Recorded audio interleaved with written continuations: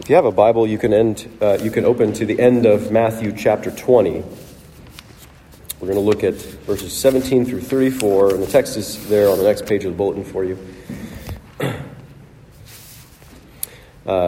So recently, as you may have seen in the news, the role of the Speaker of the U.S. House of Representatives was vacant for several weeks. For you kids that don't understand what that means, the Speaker of the House of Representatives, it just means that people were competing for a job. They were competing for one of the most powerful political positions in our country. And that competition took a while. Someone would get nominated, and then they'd go around working hard to try to get the support they needed. So when the vote came, they'd have a certain number of votes. Then the vote would happen, but it wouldn't be enough. It wouldn't be enough to elect a new Speaker of the House. So they'd start that whole process over and do it again and again and again. I don't remember how many times it happened. 4, somebody, anyway, whatever. It happened several times. And eventually someone said, in exasperation, if Jesus Christ himself were nominated, he wouldn't get enough votes. Nope. That guy was right. Jesus would not get elected Speaker of the House. The best and most important person who ever lived, the true King of heaven and earth, would not get voted into the U.S. government. In fact, the U.S. government is just the kind of political body that would have crucified Jesus. Jesus didn't come to climb political ladders to worldly greatness. He didn't run on some platform where he pretended he was going to use political power to fix the world. Jesus came to show us the true greatness of the kingdom of heaven, which is so contrary to the world's idea of greatness that he knew the powers that be in the world were going to kill him for it. In fact, Jesus' peculiar greatness is unrecognizable to us as greatness. Jesus' greatness actually looks like pathetic weakness to those who embrace the world's idea of greatness. We cannot see it for what it is, the true greatness of the kingdom of heaven. Jesus is the only one who can open our eyes to see his true greatness, the only one who can reveal it to us in a way that would make us want to follow him in greatness like his. We will talk about those things this morning from these paragraphs. So let me pray first, then we will read the scripture. Father, help us to see what you want us to see. Help us to hear what you want us to hear as we listen to Jesus now. We pray in his name. Amen. And as Jesus was going up to Jerusalem, he took the 12 disciples aside, and on the way he said to them, "See, we are going up to Jerusalem, and the Son of Man will be delivered over to the chief priests and scribes, and they will condemn him to death and deliver him over to the Gentiles, the nations, to be mocked and flogged and crucified. And he will be raised on the third day." Then the mother of the sons of Zebedee came up to him with her sons, and kneeling before him, she asked him for something. And he said to her, "What do you want?" She said to him, "Say that these 2 sons of mine are to sit, one at your right hand and one at your left, in your kingdom." Jesus answered, "You do not know what you are asking. Are you able to drink the cup that I am to drink?" They said to him, "We are able." He said to them, "You will drink my cup, but to sit at my right hand and at my left is not mine to grant, but it is for those for whom it has been prepared by my Father." And when the 10 heard it, they were indignant at the 2 brothers. But Jesus called them to him and said, "You know that the rulers of the Gentiles, the nations, lord it over them, and their great ones exercise authority over them. It shall not be so among you, but whoever would be great among you must be your servant, and whoever would be first among you must be your slave, even as the Son of Man came not to be served, but to serve, and to give his life as a ransom for many. And as they went out of Jericho, a great crowd followed him, and behold, there were two blind men sitting by the roadside. And when they heard that Jesus was passing by, they cried out, "Lord, have mercy on us, Son of David." The crowd rebuked them, telling them to be silent. But they cried out all the more, "Lord, have mercy on us, Son of David." And stopping, Jesus called them and said, "What do you want me to do for you?" They said to him, "Lord, let our eyes be opened." And Jesus, in pity, touched their eyes, and immediately they recovered their sight and followed him. This is the gospel of Jesus Christ. Praise be to you, O Christ. As usual, we've got several paragraphs here that might seem unrelated at first glance, but that we will hopefully tie together. On at least 3 separate occasions, Jesus taught his disciples very clearly and with increasing detail each time about his forthcoming death and resurrection in Jerusalem. So that first paragraph that we read is the third time that it's happened in Matthew's gospel. So each time when Jesus teaches them about his death and resurrection, each time the disciples immediately demonstrated that they didn't have a clue what he was talking about, or that they were in denial about it and just couldn't accept it as reality. This is because the disciples knew Jesus was a great man. He's the uniquely great man. He's the great king of God's people. He's the Son of Man foretold by the prophets of Israel. The Son of David, the greater Son of David, who would receive an everlasting kingdom from God. The people who followed Jesus, really all of them, had some sense of his greatness, but they didn't know what to do with this talk of his death and resurrection. They didn't know how to square that with their conceptions of greatness, right? They think that going to Jerusalem, which they're on their way to do now, going to Jerusalem must surely mean political victory. Social popularity and influence means the preeminence of Jesus. It means everybody's going to know about Jesus and that he is preeminent. But here he is anticipating his death, which, generally speaking, we would consider to be the opposite of greatness. It means weakness. Death means weakness and humiliation and defeat, doesn't it? So as Luke reports this same occasion, this third prediction of his death and resurrection, Luke says it very clearly and repeatedly and emphatically. He says in Luke 18, "But they understood none of these things. This saying was hidden from them, and they did not grasp what was said." Right, so in our passage, that lack of understanding is demonstrated in the second paragraph. The lack of understanding, as the mother of James and John asks Jesus to make her sons great, to elevate them to positions of greatness in his kingdom. Her question seems incredibly tone deaf. It's like she's totally blind to the situation. It's like she's blind. Jesus just said that he's going to die in Jerusalem, and she's asking for positions of power and prestige for her sons. I don't know, maybe they all thought that Jesus was exaggerating or being figurative somehow. It's like, wow, when we get there, man, they're just going to kill me. But I shall rise again, you know. Like someone who survives a smear campaign, who then falls behind in the polls, but who makes the comeback victory late on election night or something. You know. I don't know.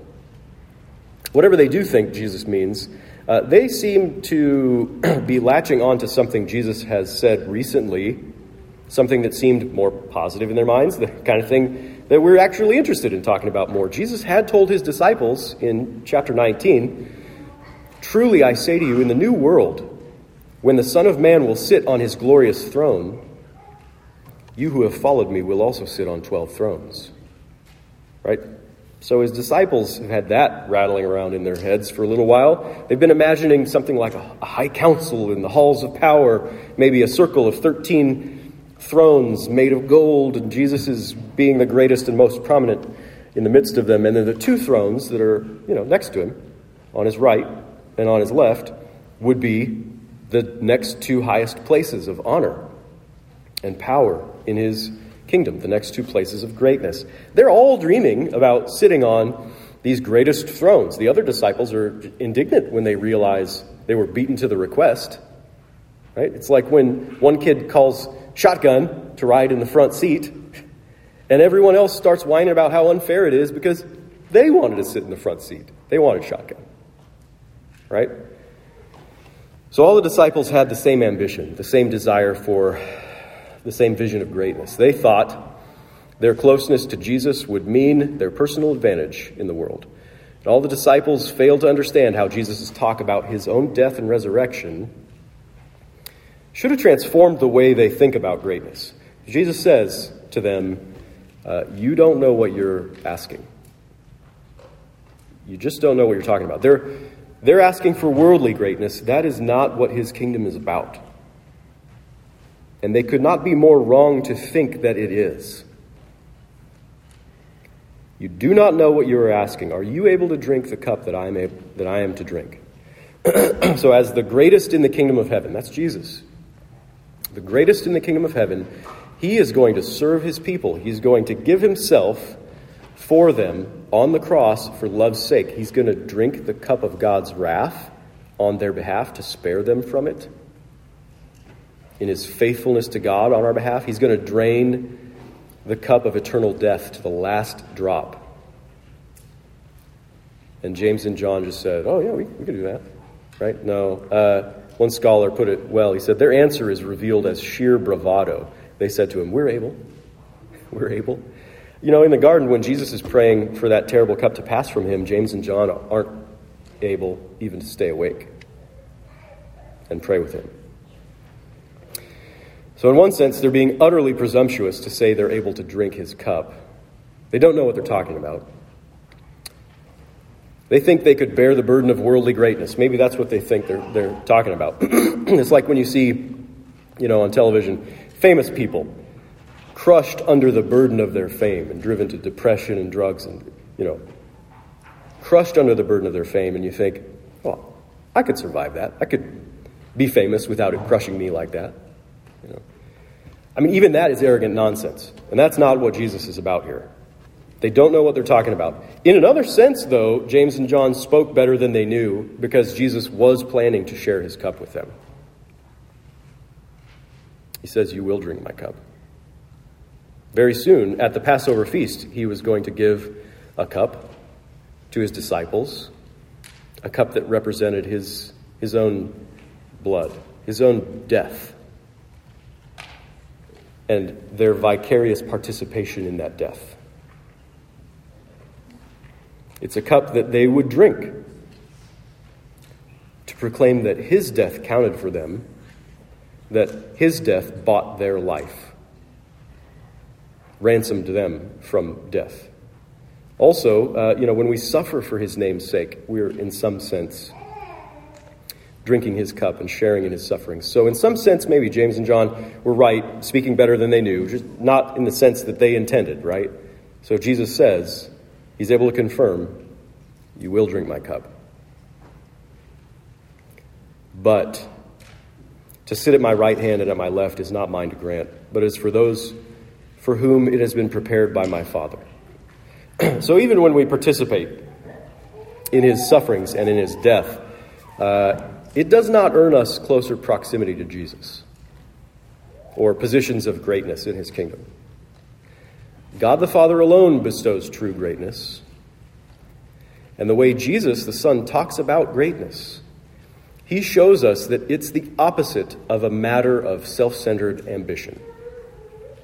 True greatness, the way Jesus talks about it, is the opposite of a matter of self-centered ambition. The Son reveals true greatness in his deference to the Father, which we see here. His constant, complete, faithful deference to the Father. He thinks only of the Father, not of himself, not his own personal ambition. He lives for the Father and for us, not for himself, for his own greatness and exaltation. His life of faithful service and self-sacrificial love, that's true greatness. And this is antithetical to the greatness of the world. He continues, you know that the rulers of the nations lord it over them, and their great ones exercise authority over them. So in this fallen, broken, sinful world, greatness means tyranny in various forms.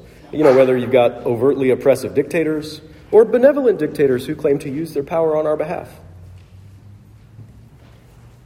Worldly greatness means domination through fear and through force. Worldly greatness means me over you and wielding the power of death. So what does the U.S. government do? What does a government of a worldly nation do? The U.S. government with its enemies and with traitors. What do the rulers of this world do? They kill them with extreme prejudice. All the rulers, all the great ones of this world operate this way. Jesus alone does not. What does the Lord Jesus do with his enemies and with traitors? He lays his life down for them, to welcome them in his kingdom reconciled, to live forever with God. His greatness is radically, fundamentally, scandalously different.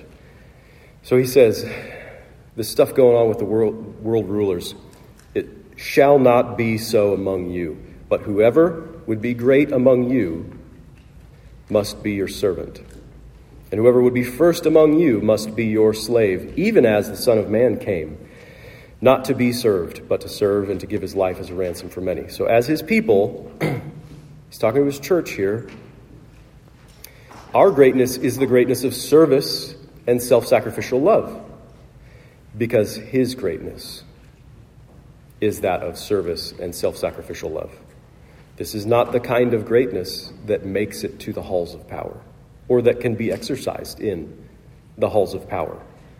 When the halls of power encounter this kind of greatness, they perceive only a threat to be stamped out. And that's why the chief priests and the scribes and the rulers of the nations conspired together against Jesus to have him crucified.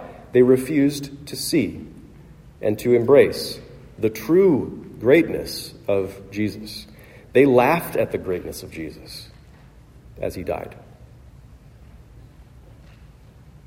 What they saw was only weakness that resulted in his humiliation and his defeat. Even his disciples couldn't see the true greatness in his absolute service and his self-sacrificial love, until they came to understand the significance of his death, after his resurrection, after his ascension, even after the outpouring of his Spirit at Pentecost. The disciples were confused by his terrible suffering and his death, because to them it just looked like a tragic waste and a crushing failure and an end to this campaign to see the kingdom of heaven. But his service and self-sacrificial love, ultimately at the cross, was true greatness, true victory, true heavenly power at work for our good. Jesus is greater than all the great ones of this world, even though his greatness meant giving himself into their hands. But it is truly the greatness of the Son of God. He says in John's Gospel, chapter 10, "No one takes my life from me, but I lay it down of my own accord. I have authority to lay it down, and I have authority to take it up again. This charge I have received from my Father." So Jesus knew exactly where he was going. He told his disciples many times he was going to a cross. Jesus knew what he had come into the world to do. He was going to place his life in the hands of the powers of death. Those worldly powers would have no power over him unless he allowed it. If he was not willing to suffer and die, well, he could have brought the world to a crashing halt at any moment. He could have called legions of angels to fight for him. He could have just not come into the world. He could have just not created the world in the first place. The Son was always willing to come and serve and love us self-sacrificially from before the foundation of the world. His love is the true power that conquers all other powers, all rulers and authorities, the very powers of fear and death itself. as he died, willing, unafraid, for love's sake, he conquered fear. As he rose from the grave to everlasting life, he conquered death. He did these things for us to pay the price for our redemption, that ransom price, to set us free from those powers of fear and death. He has freed us from slavery to worldly greatness. Jesus has freed us to join him in the true greatness of a life of service and self-sacrificial love. In him, in his kingdom, we have something totally different from worldly greatness, something vastly better than worldly greatness. Jesus didn't walk the world's avenues of greatness. Why then would we? It's only if we continue to be blind to his greatness. As they went out of Jericho, a great crowd followed him. There were two blind men crying out for mercy. "Lord, have mercy on us, Son of David." The crowd rebuked them, but they cried out all the more, "Lord, have mercy on us, Son of David." So here were two blind men. In the world's eyes, these are nothing. They're not great. But even though they were blind, they saw something in Jesus. They recognized Jesus' true greatness. They saw Jesus for who he really was. He's the Son of David who would rule over an everlasting kingdom, a resurrection kingdom free from the powers of fear and death forever. They saw Jesus for who he really was, the Lord. They call him Lord, who is worthy of their prayers for mercy. If Jesus were interested in things like social influence and a popularity contest, he would have let the crowd carry him away from these blind men who were merely slowing him down on his way to great things, right? But Jesus refused to be hurried along. He welcomed this interruption as a moment that would be good for everyone, a moment that would be good for us. Stopping, Jesus called the blind men and said, "What do you want me to do for you?" It's the same question he had asked the mother of James and John. They said to him, "Lord, let our eyes be opened." And Jesus, in pity, touched their eyes, and immediately they recovered their sight and followed him. So if you want to be able to see truly, then you ask Jesus. He has pity on the blind. If you want to be able to see and know and understand the true greatness of Jesus, the only thing you can do is ask him. He has compassion, not condemnation, for the blind. If you want to be free from slavery to worldly greatness, set free to follow Jesus in his life of service and self-sacrificial love, which is true greatness in the kingdom of heaven, there's nothing else for it. You have to ask him. I'll close with a little bit from Psalm 146, our Old Testament reading. Praise Yahweh. Put not your trust in princes, in a son of man in whom there is no salvation. When his breath departs, he returns to the earth. On that very day, his plans perish. Yahweh sets the prisoners free. Yahweh opens the eyes of the blind. Yahweh will reign forever. Praise Yahweh. Amen. Let's pray. Lord Jesus Christ, Son of David, Son of man, Son of God, Yahweh in the flesh, have mercy on us. In your pity and compassion, give us your spirit of wisdom and revelation in knowing you. Open the eyes of our hearts so that we might know the immeasurable greatness of your power toward us who believe, according to the working of your great might in your death and resurrection on our behalf. Show us the true greatness of your service and self-sacrifice so that we might be set free to follow you in it. We pray in Jesus' name. Amen.